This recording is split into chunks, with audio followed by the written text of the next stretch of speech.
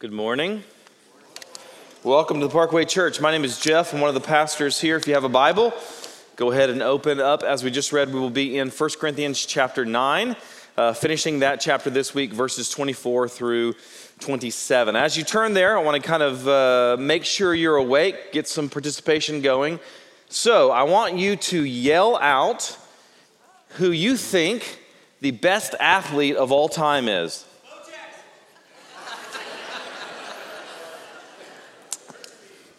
Keep going. Jared. Jared Lawson, the pastoral resident, with his 2 months of college football.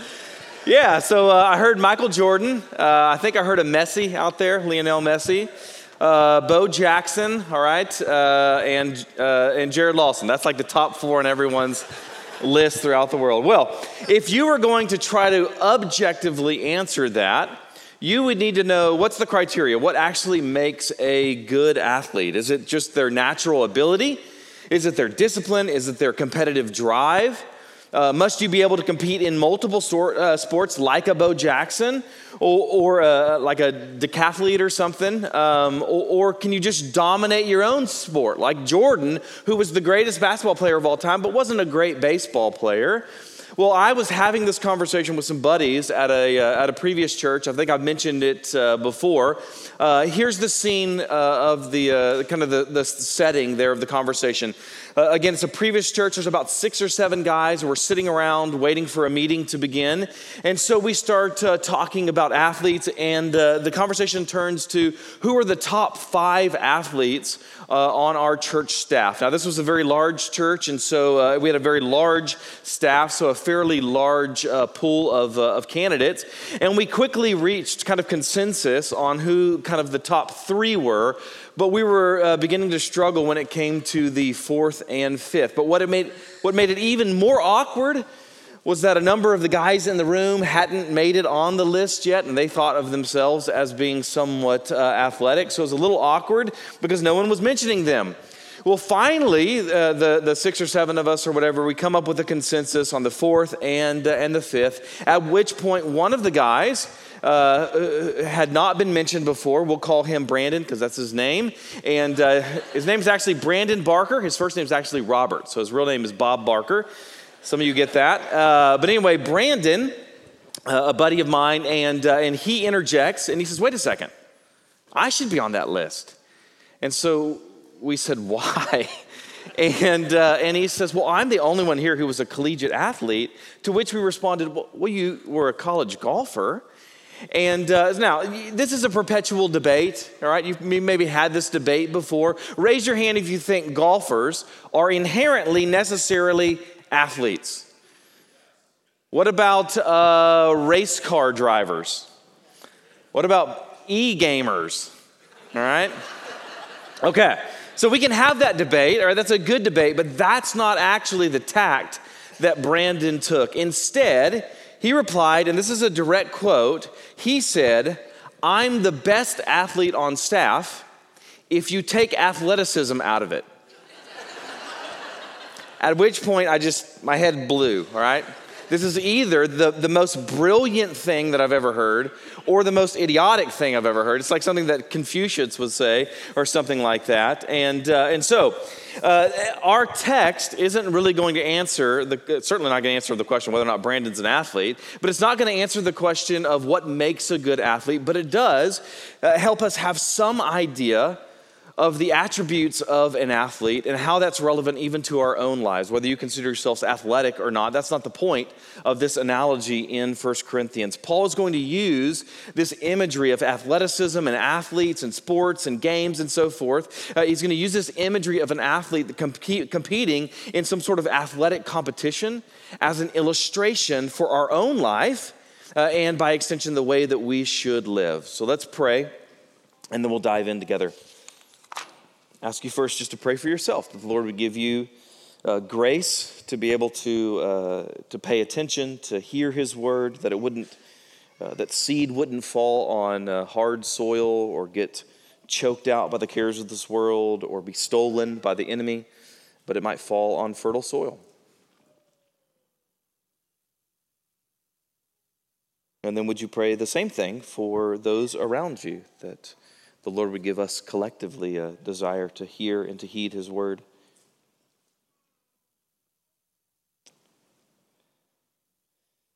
And then lastly, would you pray for me, for boldness and faithfulness?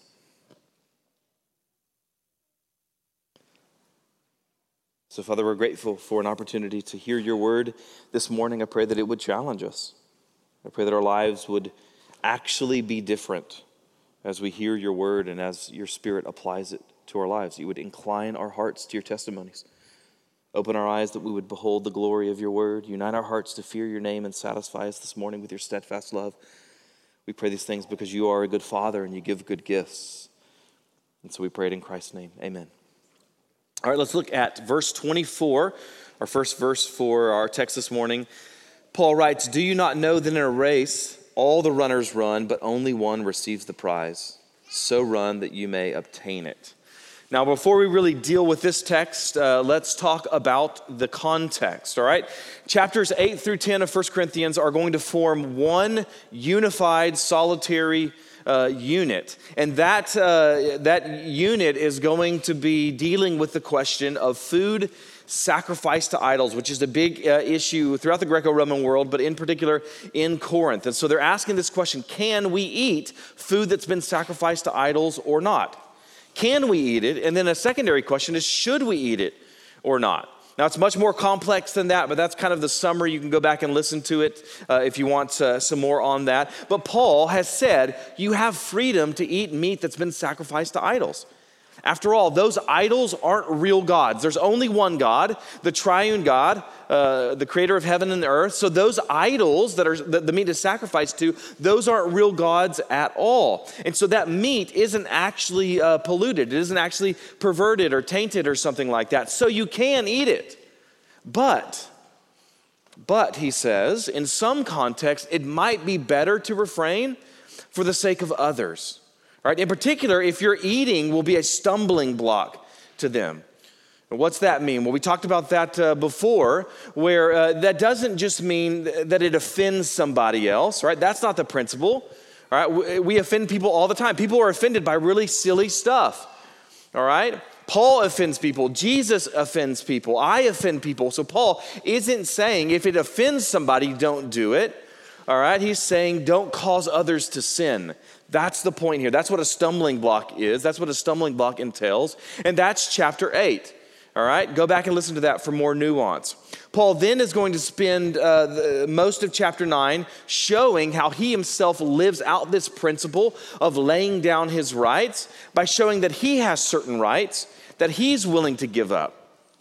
In particular, he has the right to financial support. As an apostle, he has a right as he goes around and ministers the gospel, he has a right to be supported for that, to be given food and drink and financial remuneration and so forth. And so he's going to quote common sense. He's going to quote the Mosaic law. He's even going to quote Jesus in making that point. He has the right to be supported by those to whom he ministers.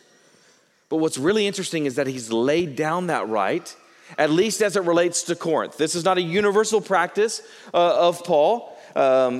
He's willing to take financial support from the Philippians, for example. But when it comes to Corinth, he says, I'm not going to accept anything from your hand. Why?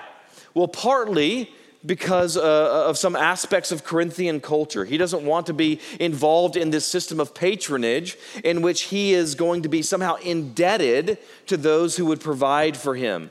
He doesn't want to do anything that would compromise his mission, compromise his ability to preach or teach. In other words, he's willing to lay down this particular right in this particular context in order to love and serve others, to not put this unnecessary obstacle in their way, whereby they might think that he is polluting the gospel because he's mixing in this desire for money or something like that. This then relates to what we saw last week in chapter 9, whereby Paul is this, we described him as a cultural chameleon, right? He's willing to put up or let go of certain rights depending on whether or not it's advantageous for the spread of the gospel. So Paul would be willing to eat bacon around Gentiles, but he lays down that right whenever he is around Jews. Or he honors the Sabbath when he's around Jews, but not around Gentiles. And that's not because he is inconsistent. That's not because he's duplicitous. That's not because he's a hypocrite. It's because he is missional. Likewise, he accepts support from the Philippians, but not the Corinthians. He's willing to adapt his methods for the sake of the gospel. Not the message of the gospel itself, but his methods for articulating the gospel and his methods for doing evangelism. He doesn't refrain from something that's commanded, and he doesn't do what's condemned, but when it comes to that which is morally neutral, he's willing to adapt for the sake of mission. And then in verse 23, last week we read this. I do it all for the sake of the gospel, that I might share with them in its blessings. And that sort of provides the introduction to our text. That's the transition to our text this morning, where we'll see what doing all for the sake of the gospel entails for Paul. So let's reread our first verse, verse 24. Do you not know that in a race, all the runners run, but only one receives the prize? So run that you may obtain it. Now, if you've been paying attention throughout chapter 9, you've already seen a number of analogies that Paul uses. He's used the imagery of a soldier, he's used the imagery of a farmer, a shepherd, and a priest. So now he's going to shift to the imagery of an athlete. And that image will carry us on through the rest of the chapter. Now, this analogy of athletes and athletics and so forth, that would have worked really throughout the Greco-Roman world. All right, a lot of the philosophers in the Greco-Roman world would use these similar sort of analogies. Guys like Seneca and Plutarch and Marcus Aurelius, they had all used these imagery of athletic competition in their writing. So anyone who was a first century resident of the Greco-Roman world would have recognized Paul's analogy immediately. But it works even better in the church that he is writing to. It works even better than it would throughout the rest of the Greco-Roman world in the city of Corinth in particular because of something called the Isthmian Games. The Isthmian Games. What were the Isthmian Games? Well, in the ancient world, there were four main Greek athletic competitions. You're super familiar with one of them because the world just saw a modern version in Tokyo. What was that? All right, the Olympics, right? Those were the most significant athletic competition in the ancient world. But second to the Olympic Games in prestige were the Isthmian Games. After that were games at Delphi and then Nemea. But the Isthmian Games were held every 2 years, and they were held in honor of the sea god Poseidon. All right? And unlike our modern Olympic competitions with events such as 3-on-3 women's basketball or skateboarding or surfing or something like that, the Isthmian Games were really much more traditional. They had competitions like wrestling and boxing and horse racing and running. Now, why are the Isthmian Games relevant to our passage? Because the Isthmian Games were held in Corinth. In fact, they were called the Isthmian Games because they were held on the Isthmus of Corinth. All right, you remember what an isthmus is? It's one of those words you know, like archipelago. It has something to do with geography. You don't know what, though. It's just a word you learned back in school. But an isthmus is a thin strip of land that connects two larger lands across an expanse of water. And Corinth is located right next to an isthmus that connects the main body of Greece to the Peloponnesian Peninsula. But the point is that Corinth is a city in which athletic competitions has this profound cultural significance. All right, Paul using this athletic analogy or metaphor to the church in Corinth would be like using a tennis analogy in Wimbledon, London, or to use a golfing analogy in Augusta, Georgia, or something like that. Now, this is really interesting because this shows us a bit of an application of the principle that we talked about last week. Remember, Paul is this cultural chameleon. He speaks the language of the culture. He knows the customs of the culture, and he leverages that for the sake of the gospel. Let me give you an example of something that's the opposite of that, all right? Quick side story. One of my trips to Sudan, I had a buddy. I invited him on this trip to help me teach some pastors over there. And at one point, he's teaching. And so he's teaching these Sudanese pastors, and he uses a Harry Potter illustration, all right? And immediately there's this look of profound confusion on the faces of literally everyone in the room, Neither the translator nor any of the participants have any idea what in the world he is talking about. They've never seen Harry Potter, all right? They've never even heard of Harry Potter, so he tries to explain himself. But imagine how that doesn't go well. He just digs himself deeper and deeper because he's trying to explain the concept of a benevolent boy wizard to these Sudanese pastors who are about 60 years old, and most of their lives, they've actually been involved in civil warfare. All right, the civil war in Sudan ended about 2009 or something like that. And so not the best cultural savvy sort of illustration. Well, that's not what Paul's doing here. He's using an analogy, he's using an illustration that would have been instantly recognized because Corinthians know all about athletes. And so he begins by talking about running. He says all the runners run, but only one wins, all right? Next time your kid's t-ball coach tries to give everyone a participation trophy, you just quote this to them, all right? As Ricky Bobby said, if you ain't first, you're last, all right? Now, this analogy, it seems like Paul's suggesting here that the Christian faith is just kind of every man for himself, all right? It's a competition. It's me versus Todd Pegram versus Wade Catlin versus Glenn Campbell, and versus Gaba or whatever it is. This is a huge race. By the way, I'd win that race. But there's this huge race. We'll do it at the picnic, all right? We'll do a fun run for charity or something like that, for the cure. And so the analogy sounds like it's just kind of everyone competing against each other. That's not actually Paul's point at all. All right, team sports didn't exist in this context at the time. In fact, it wasn't until like 1900 that there were even team sports in the Olympics. So if that were an option, I think Paul probably would have used kind of a team sport image or illustration or something like that. But the point of the analogy isn't that you have to be better than me. That's not the point of the illustration. If I get up at 5:30, you have to get up at 5:15. If I memorize Romans, you have to memorize the whole New Testament, or something like that. That's not Paul's point. The point isn't that we have to compete against each other. Rather, the point is that athletes need certain attributes to succeed. That's the point of the analogy. So, what does an athlete need to reach his goal? Is it discipline? Is it devotion? Is it drive? Is it Gatorade? Is it like a Nike sponsorship or something like that? We'll look at verse 25 and we'll see how Paul answers that. He says, every athlete exercises self-control in all things. They do it to receive a perishable wreath, but we an imperishable. So now you see the point of the analogy. The point isn't be competitive, but rather exercise self-control. He says, every athlete exercises self-control in all things. By the way, the word athlete there is agonizomai. Agonizomai. In Greek, from which you might even hear the word agonize, right? That's where we get the word agonize. An athlete is one who agonizes, who struggles, who fights, who wrestles, not only with an opponent, but first with himself. That's why it's called self-control. That's the point that Paul's making here. Not that you have to dominate others and beat others or something like that, but rather that in a sense you have to dominate yourself. You have to dominate your passions, your sin, your preferences, your lust for comfort, for convenience, your prioritization of yourself above others.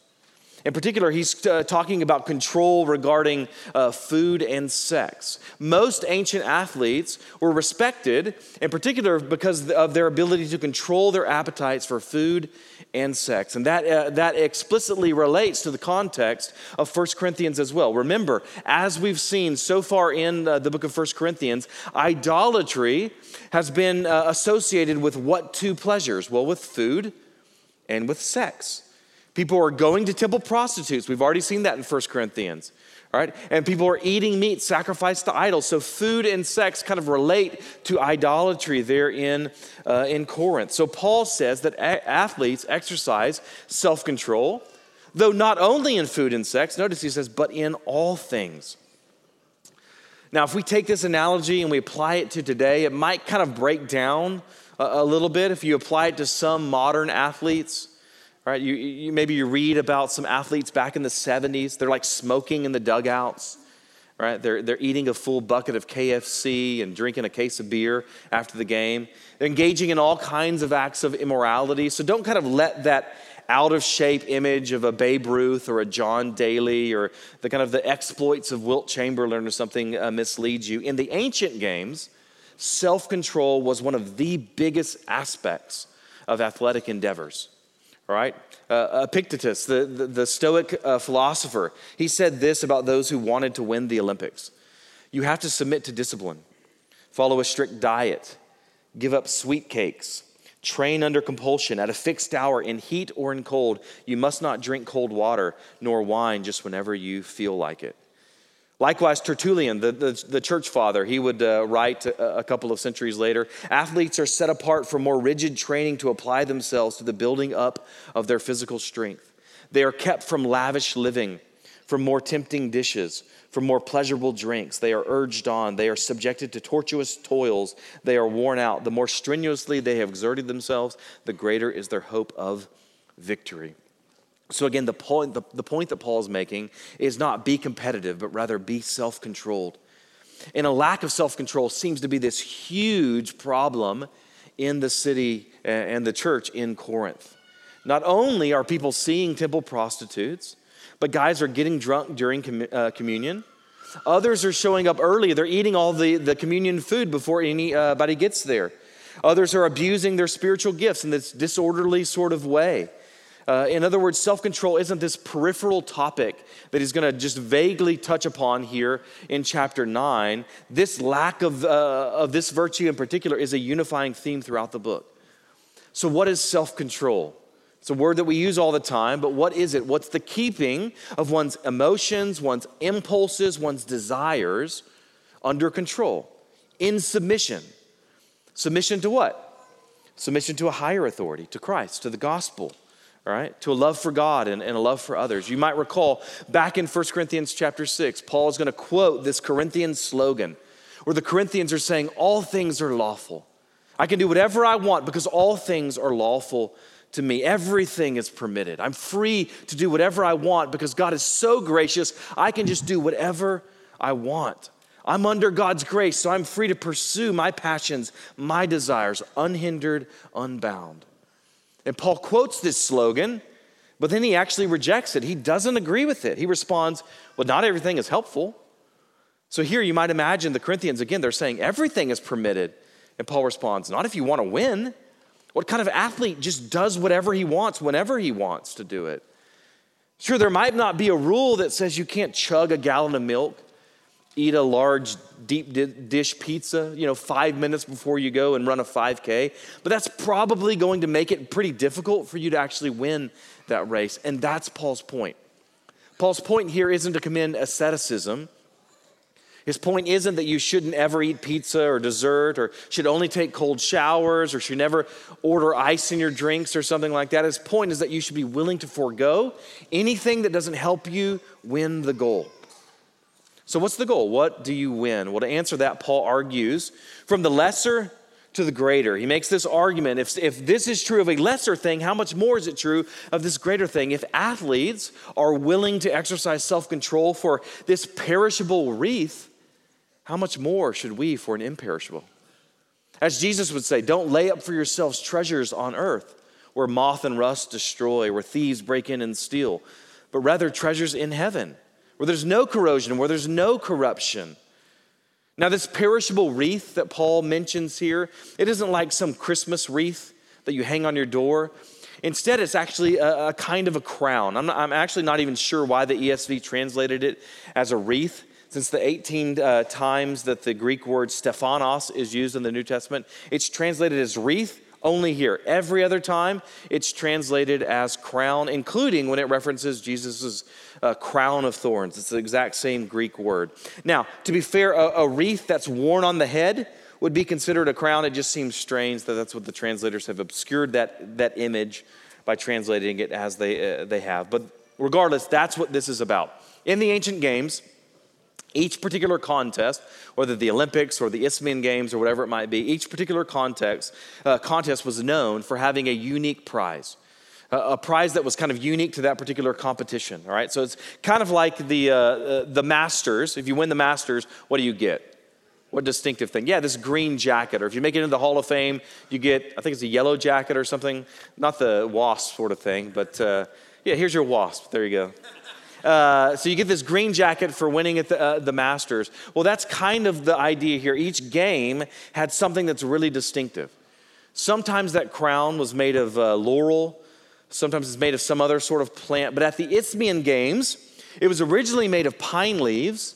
And then eventually it transitioned, and what they got as was a crown of withered celery leaves. We aren't really sure which was being used when Paul writes this. We don't know exactly when that transition occurs, but the point is the same. If an athlete is willing to undergo this self-control for the sake of pine needles or celery, how much more should we for heavenly prize, right? Heavenly glory, celery, all right?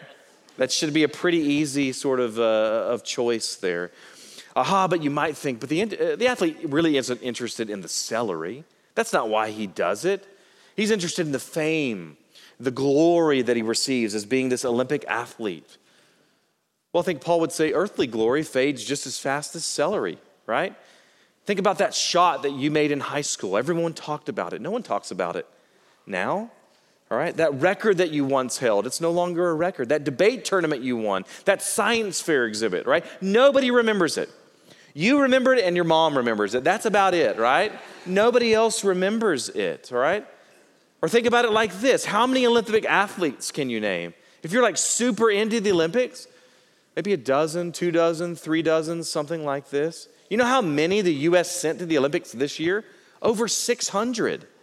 Now multiply that by every 4 years or 5 years if there's a global pandemic, all right? And you realize just how few of those you actually know. Temporal glory is fickle. Earthly glory is going to fade, but eternal glory does not. And that's what Paul is commending here. So let's keep going. Verse 26. So I do not run aimlessly. I do not box as one beating the air. In other words, I have a goal, and I'm running towards that goal. As he writes in Philippians chapter 3, I press on toward the goal for the prize of the upward call of God in Christ Jesus. There's a game, a card game that I love that most people don't love. It's called Mao. I love it because the whole point of the game for me is not to win the game. The whole point is to see somebody just have an emotional breakdown whenever they're playing it, all right? I love it because it drives people insane. The game, the goal of Mao is really simple. Get rid of all your cards, but the game itself is frustratingly not simple. Why not? Because every single round, whoever won the previous hand, they get to make up a new rule. All right, that's not that hard, but the problem is they don't tell you what the rule is. All right, they don't tell you what it is. Instead, when you break the rule, they just penalize you with more cards and more cards and more cards. So I love Mao because there's inevitably this point at which someone is just going to suffer a complete mental breakdown because they can't figure out. And I think that's really funny when they do that. They're just kind of aimlessly getting more and more and more cards. They're getting more and more frustrated. Paul says, that's not me. I don't run aimlessly. I know my goal. I know the reward. I know what I'm about. I don't box as one beating the air. Now, what does that mean? It's actually kind of hard to tell. Commentators go in 2 different directions because that particular phrase in Greek, beating the air, that particular phrase is used in 2 different ways in Greek literature.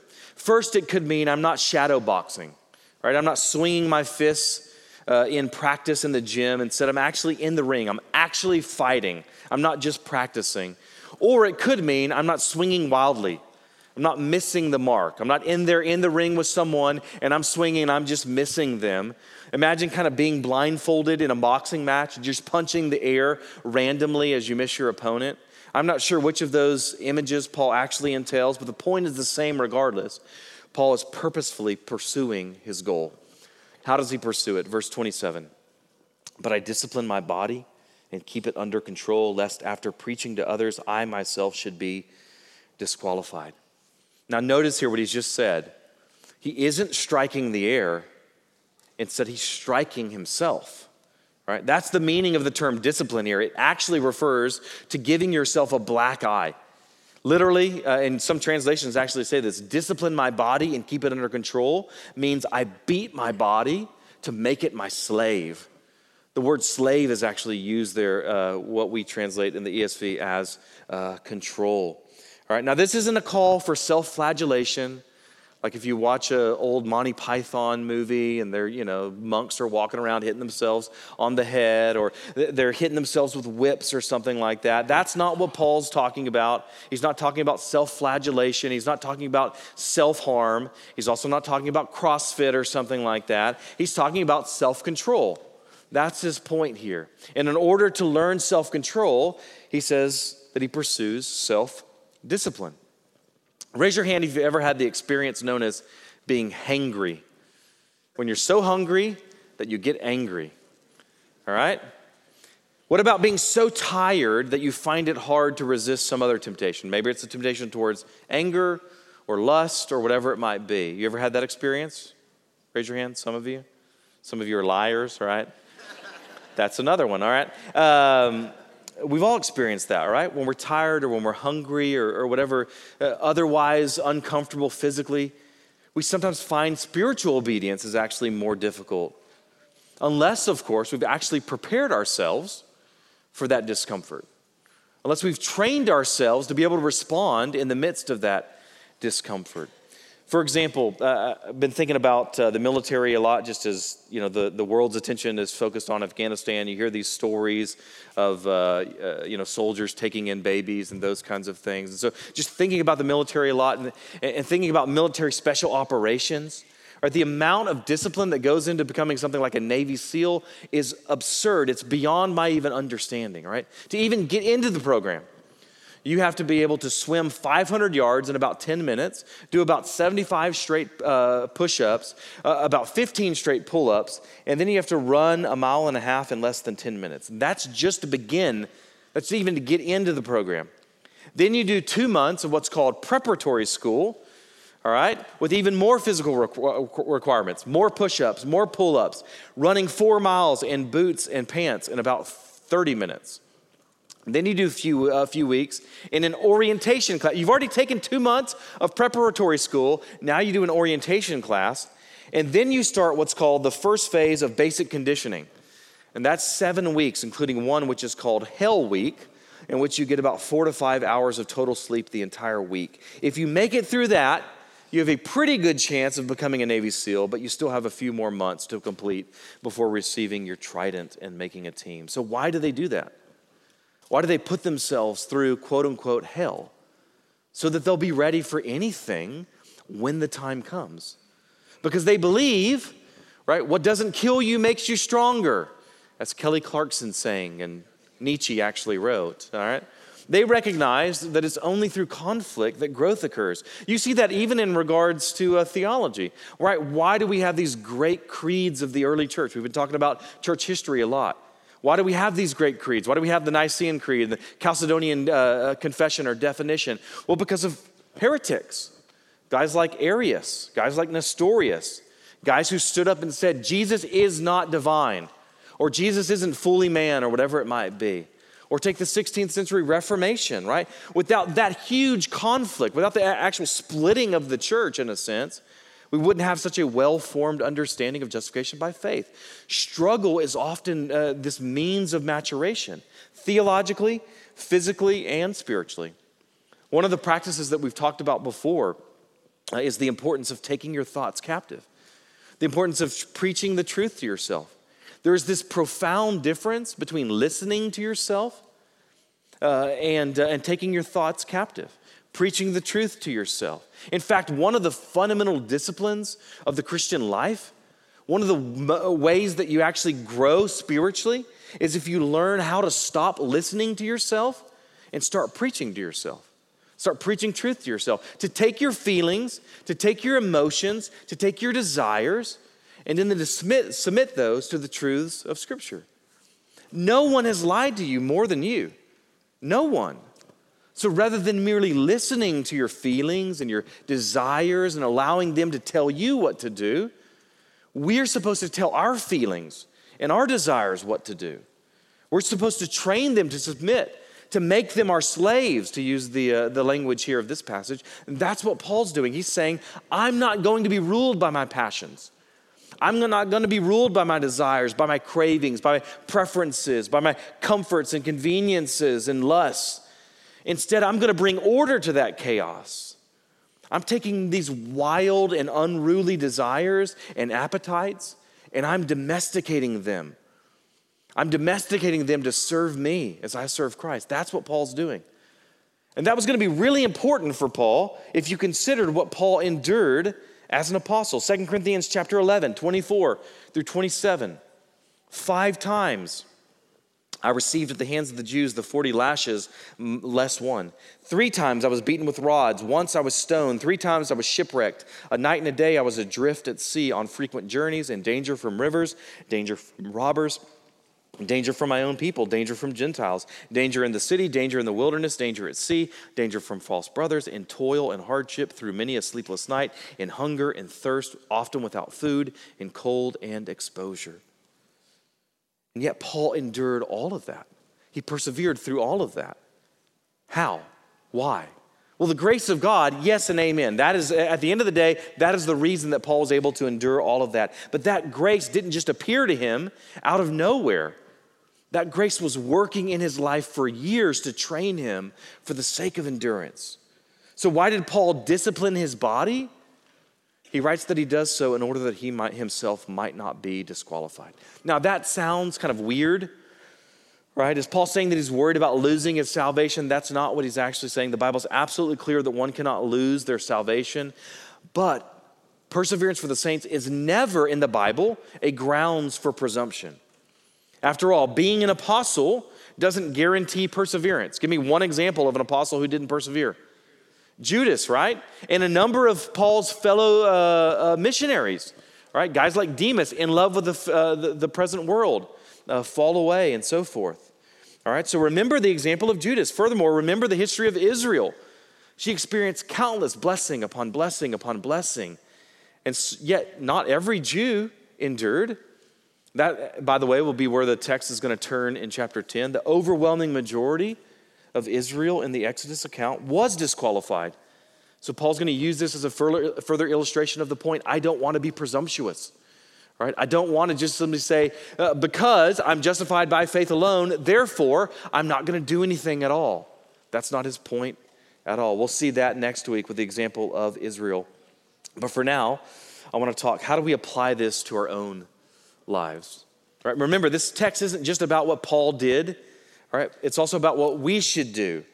The whole argument will ultimately crescendo in chapter 11, verse 1. Be imitators of me as I am of Christ. That's kind of the end of this section of 1 Corinthians 8 through 10. So don't just read this passage as being some sort of interesting historical narrative about Paul. The principles of this passage are prescriptive for our life and for our godliness. So how do we imitate Paul in this? How do we seek to run with purpose? I want to give 3 thoughts, and we'll end there. The first one is take sin seriously. All right, Jesus is going to use imagery of the body, and he's going to say to cut off your hand, to gouge out your eye if it causes you to sin. That's not Paul's main point here, but it's a good starting point. If Paul is willing to relinquish even morally neutral things for the sake of the gospel, how much more should we be willing to cast off what is actually immoral, what is actually objectionable to God? How much more should we be willing to cast off pornography or pride or greed or selfish ambition or jealousy or gossip or drunkenness or sloth or whatever it might be? So my first question is, do you take sin seriously? Or do you treat it as some light, trivial thing? You can't run a race if you're running in the exact opposite direction. And that's what sin is. Sin is running away from joy, away from contentment, away from satisfaction, away from the gospel, away from God, away from Jesus. So that's the first thing. Take sin seriously.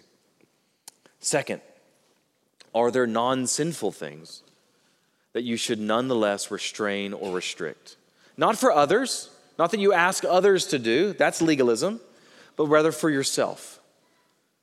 Are there non-sinful things that you should nonetheless restrain or restrict for the sake of mission, for the sake of evangelism, for the sake of discipleship, for your own growth and sanctification. Look at Hebrews chapter 12. Hebrews 12, verse 1. Therefore, since we are surrounded by so great a cloud of witnesses, that refers to the people, the hall of faith in chapter 11, let us also lay aside every weight and sin which clings so closely, and let us run with endurance the race that is set before us. Notice there's two things that the author commands us to lay aside. He says sin, that's obvious, we just talked about that, but also, quote, every weight. In other words, even some non-sinful things that are at times not helpful. That's what Paul is actually talking about here in 1 Corinthians chapter 9. Last week in Theological Equipping, I taught on the life and legacy of one of my theological heroes, Jonathan Edwards. One of the complexities of his life is how to understand these resolutions that he's made when he was relatively young, about 70 declarations of how he should pursue godliness. We talked about some of the legalism in that, at least the way that he used those, but also the fact that many of them have some good insights that we can glean from. One of the resolutions in particular that stands out to me in relation to our passage today in the context of food and drink and food sacrificed to idols and so forth is, Edwards writes, resolve to maintain the strictest temperance in eating and drinking. Now, what does that mean? Well, Edwards was a curious fellow. We talked about this last week. He used to study spiders. He used to study cobwebs. He used that illustration, even as Jared mentioned today, in Sinners in the Hands of an Angry God. He read the works of Enlightenment thinkers like Newton and Locke, but he also used to study his food. The reason that he would study his food, not because he was counting his calories and cutting carbs to get shredded or something like that, but rather he wanted to know which foods actually prevented him from studying, which foods would give him heartburn, which foods would make him sleepy or something. You see, he wanted to know what would be a hindrance to his ability to do what he felt like was of utmost importance to him and to his ministry, which was studying. This is a guy who studied for 13 to 14 hours a day, probably the greatest mind to ever come out of North America. And so he wanted to steward that gift by taking that talent and making as many more talents as he possibly could. This was his gift. He didn't want anything to get in the way of that. So he studied his food. Now, am I saying that you should measure your food? No, I'm not saying that. Am I saying that you shouldn't measure food? No, I'm not saying that either. I'm simply saying Edwards had a goal. His goal was to live for the glory of God and to serve him with all his might, to serve him with all of his gifts. And so he didn't want something like indigestion or tryptophan in a turkey or something like that to hinder him from accomplishing that goal in regards to what he eats or drinks. As 1 Corinthians will say, whether you eat or drink or whatever you do, do all to the glory of God. So back to my question, are there non-sinful things that you might consider doing yourself or denying yourself or at least decreasing in order to better love God and others? Maybe this looks like you getting up earlier to teach your body that sleep doesn't rule you. Maybe it looks like fasting to teach your body that you're the captain of your appetite. Maybe it means that you give up some TV so that you can teach your body how to have deep conversations with your family or how to spend that time in prayer or not be ruled by your smartphone or whatever it is. That brings us to the third point, though. Thus far, everything I've pressed is in one direction. Deny yourself. Deny your desires. Abstain for the sake of the gospel. Now I want to press maybe in the opposite direction for a second. Let's go back to the image of an athlete. To be a great athlete, there must be self-discipline, there must be self-control, but it doesn't always entail denial. You can't simply deny yourself everything and be a great athlete. Do you remember the 2008 Beijing Olympics? You remember what that was most famous for? A particular American athlete was going for a record. Anybody remember?